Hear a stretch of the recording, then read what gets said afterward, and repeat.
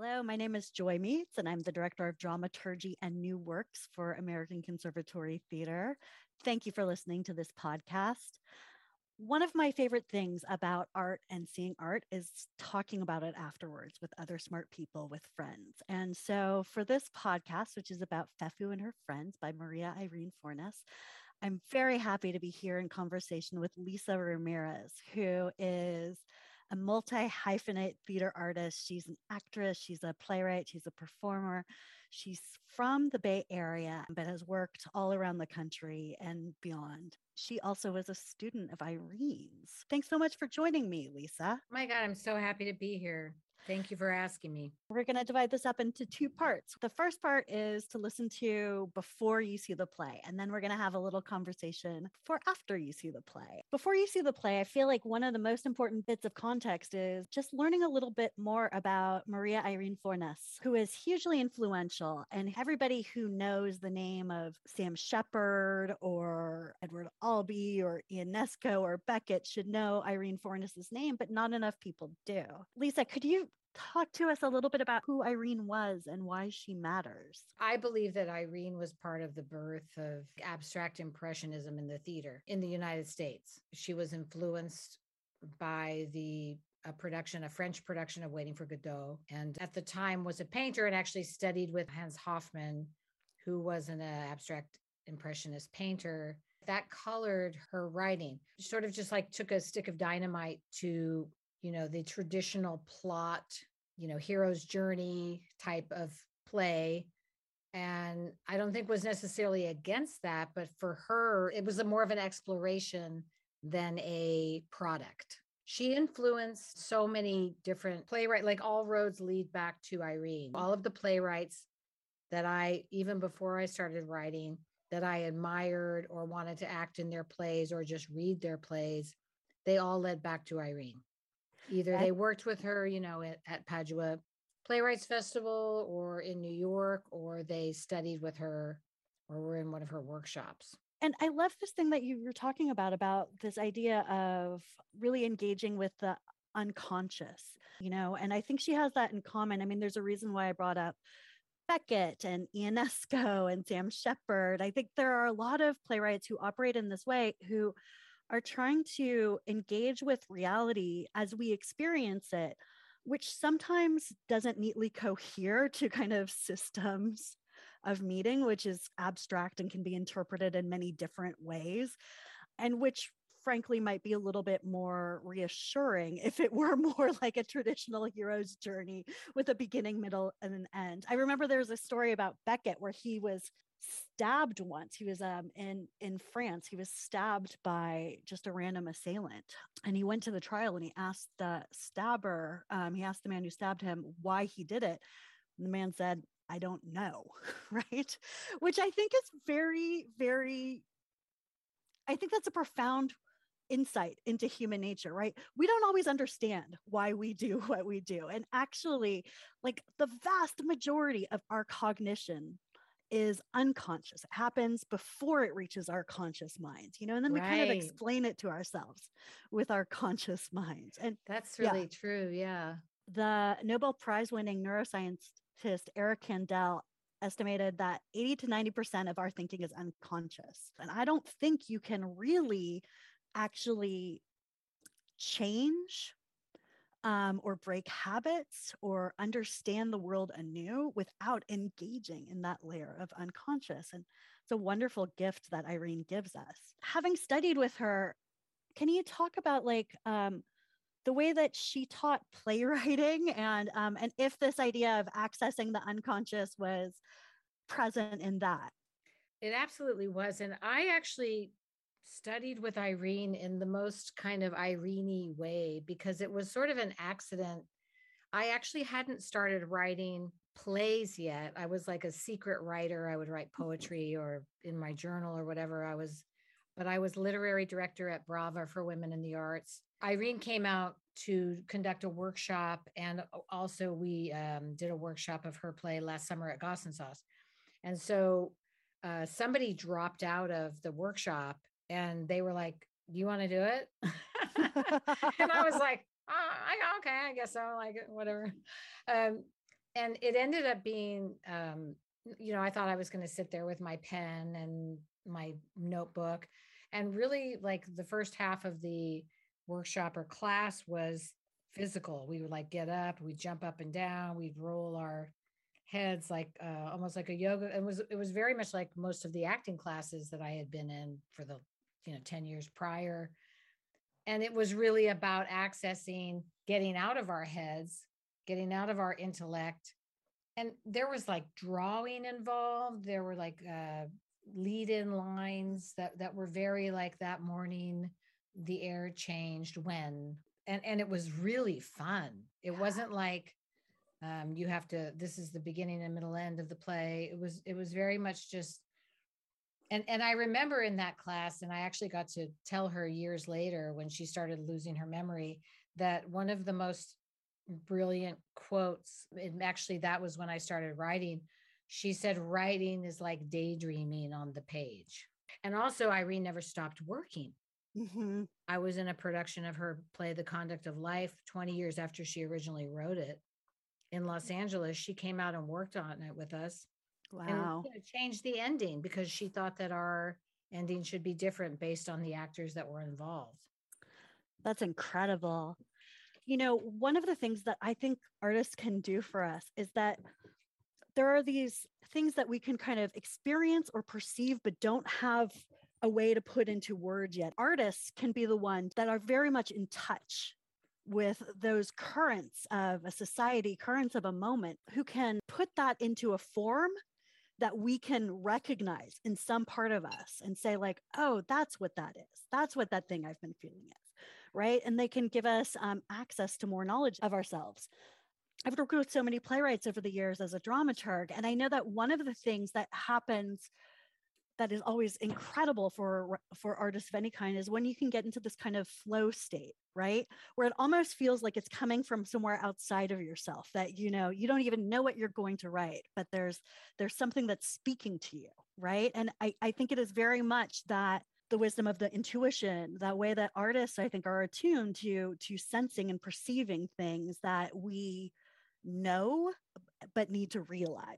In a way, I feel like I went to junior college with Maria because I really only took one class, although I spent a great deal of time with her just as the literary director, and we got drunk and argued about Hedda Gabler and all these great other things. But like people like Luis Alfaro, Migdalia Cruz, Caridad Fitch, who really studied with her, Tanya Saracho, right? I feel like there is such a trust in the work, and that nothing is wasted. And having had like the honor of working with Luis Alfaro this year, he in a way channels Irene, in some of these, and there's such a trust. Like even if we cut 40 pages of what we wrote, we save it because Irene saved everything. Yeah, like not on a computer, but in an actual box, almost like it was like a treasure hunt box, right? So there's such a trust in the process. Like I might not use this now, but I'm going to get out of my own way. I'm not going to try to do this play right. I'm just going to write, and we'll shave it down later, and nothing will be wasted. We'll pull something out of the box later when we're stuck on another play. I love that so much. It makes me think about this book that I read. It's called The Extended Mind, The Power of Thinking Outside of the Brain. And it is very much about this idea that, we kind of think of cognition as just being our conscious minds, the thoughts that we're aware of, but actually we do a vast deal more thinking than penetrates to our conscious mind. And that actually that there can be wisdom in those unconscious thoughts. There can also be traps, and anybody who's been in therapy, I think, can attest to the fact that, sometimes there are things that you sense that actually hold wisdom for you, that can unlock you and help you get to the next level. That you're not yet ready to recognize with your conscious mind. Sometimes you can be trapped, right? But there's information there that is shaping your behaviors, your actions, your choices. The woman who wrote this book, The Extended Mind, talks about the power of externalizing information, so that there are various ways that we can kind of use to access some of that knowledge that we've been holding in, our unconscious reactions, what's happening in our bodies, right? Which is why I love Irene's exercises of bringing playwrights into their bodies, and a myriad of other ways that we use to kind of access that information that we can't see, but that is incredibly powerful in shaping the way we live our lives. I think of art as another way of kind of externalizing information, right? Mhm. That art can give us a way of um, recognizing or understanding, right? If we give ourselves over to the experience, if we are present with it, if we go along with what the play or the work of art is the journey that it's taking us on without trying to necessarily map it onto what we already know that we know, that we can learn things about ourselves, about the world that we. Yes.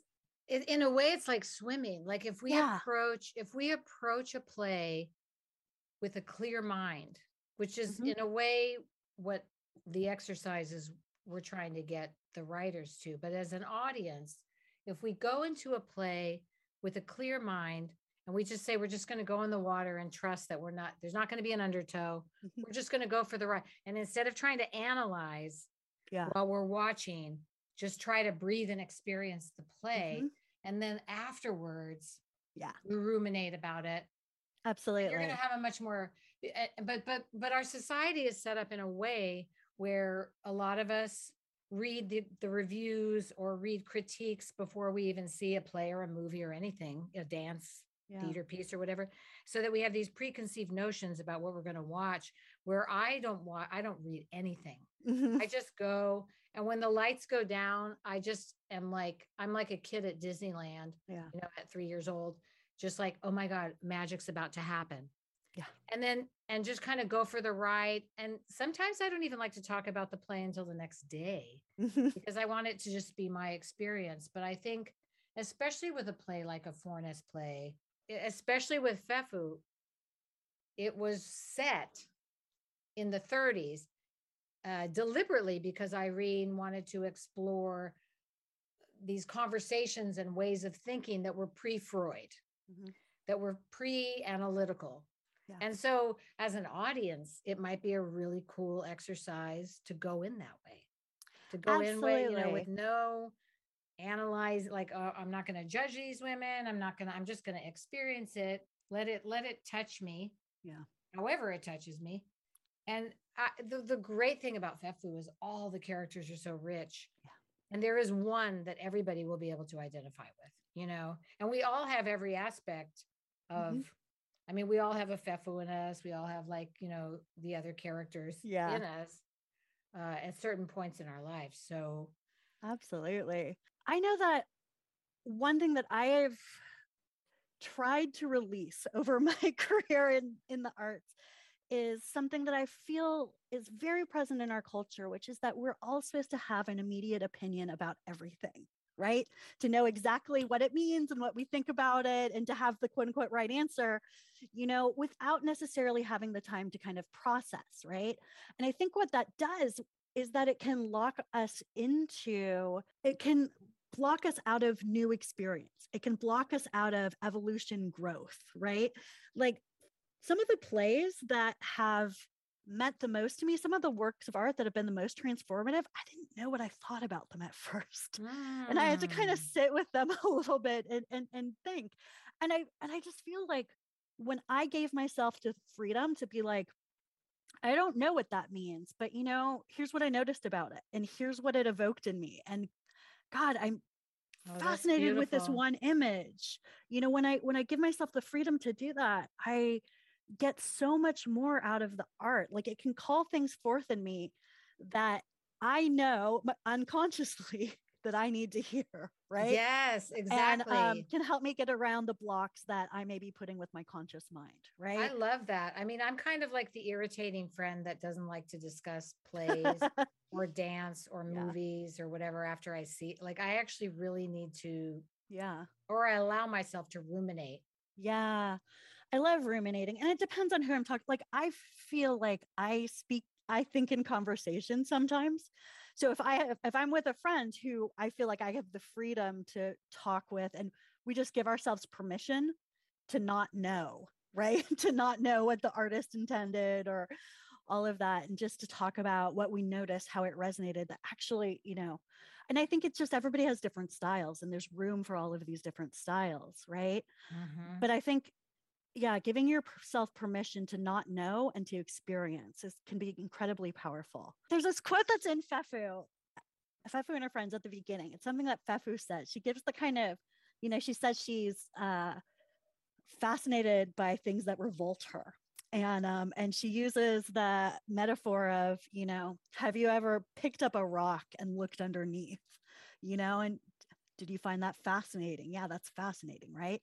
And she goes on to explain, she says, you see, that which is exposed to the exterior is smooth and dry and clean. That which is not underneath is slimy and filled with fungus and crawling with worms.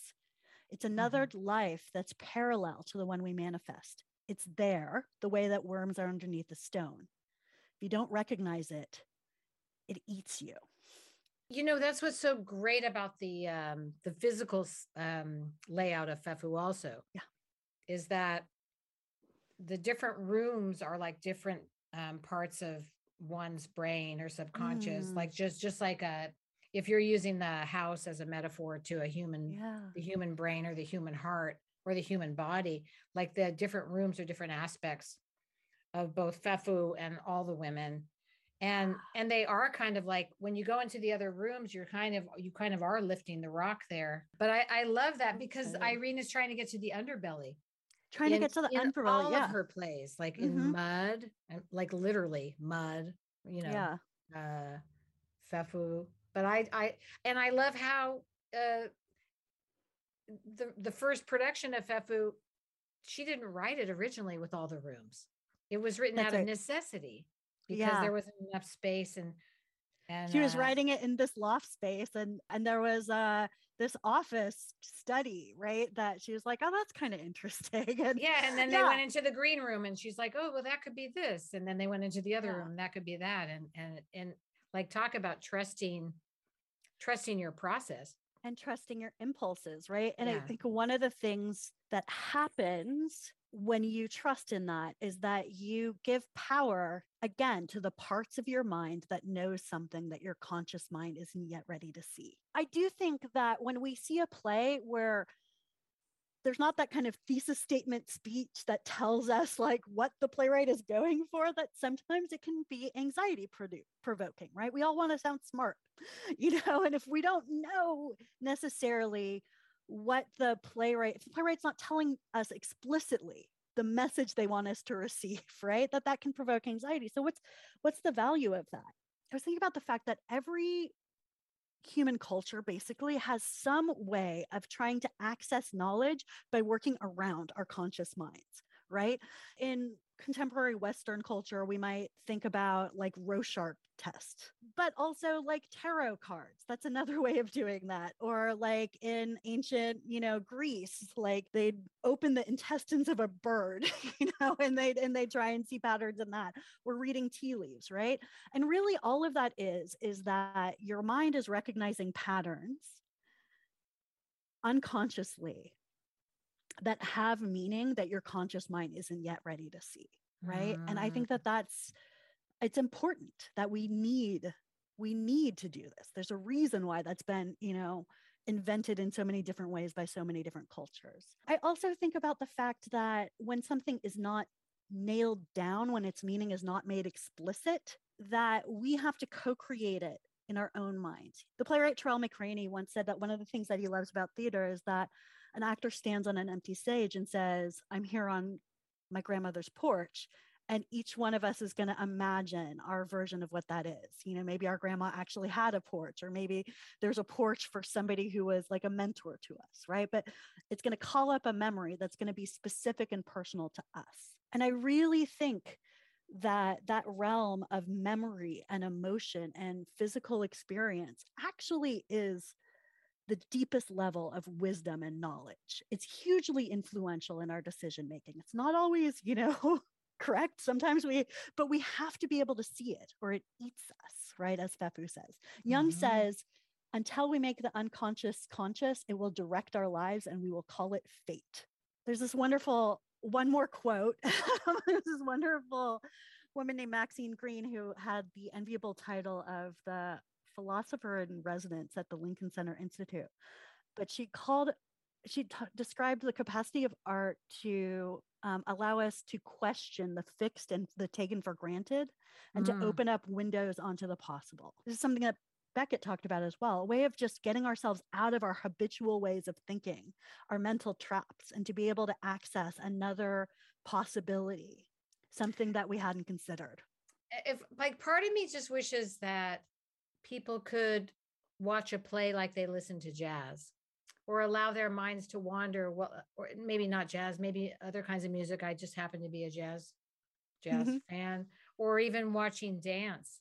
There's I Yeah. find that my mind wanders and is kind of like marveled by watching four musicians on stage take turns and do their variations of the same song. But my mind wanders more in music Yeah. and dance. I feel like because Irene had the background in painting Mm, and loved music so much, yes. that a lot of times when I've seen her works or been in her works, it very much had the sense of we're all musicians, we're all making this together. And it really is like a Swiss clock almost, in that Yeah. here we are, we're all working together, and it's like boom, boom, boom, boom, boom, your turn, my turn, blah, blah, blah. And it's like a music, Yeah. which I find really beautiful. The music was so important in her work and the images were so important in her work. She directed her Oh own yeah. plays, right? And I think it's because she's using all of these languages of theater and really calling on our sensory experience. But there's this brilliant composer that I went to work with who described music as a thought in three dimensions, right? That it pulls on those unconscious kind of tidal parts of yourself, the experiential, the sensory, married together with your conscious mind, which is in the lyrics, perhaps, Oh yeah. which I That's thought was a beautiful beautiful. way to describe it. And I think that her plays offer thought in three dimensions as Yeah, I well. mean, you could probably pinpoint almost every one of her plays and pick a different instrument for Yeah, different that's right. characters. Didn't she start directing her own plays when somebody else didn't direct, or didn't like, was that out of necessity? Because It was out of necessity. I She feel did. like She she started out like having other directors direct her work, and I think she just found because I think she was thinking imagistically and yeah, sonically, and yeah. yeah. And in Michelle Merman's incredible film, The Rest I Make Up, Mhm. there is actually footage of her directing and showing Yeah. an actor like how to hop or like take a cup of coffee or tea or something, and it's quite beautiful. And she also did her own sets, or Yeah, created her own sets, that's and right. created sets for plays that she directed, Yeah. that weren't her own. Okay, this is so delightful, and we could talk forever, but let's end this pre part of the conversation, and then we'll record another podcast, which is after. Thank you all so much for joining us. Thank you, Lisa. This is so much fun. Yes, I'm so All right. excited for you guys. Yeah, I hope you all enjoy the play, and I really look forward to speaking with all of you about it afterwards.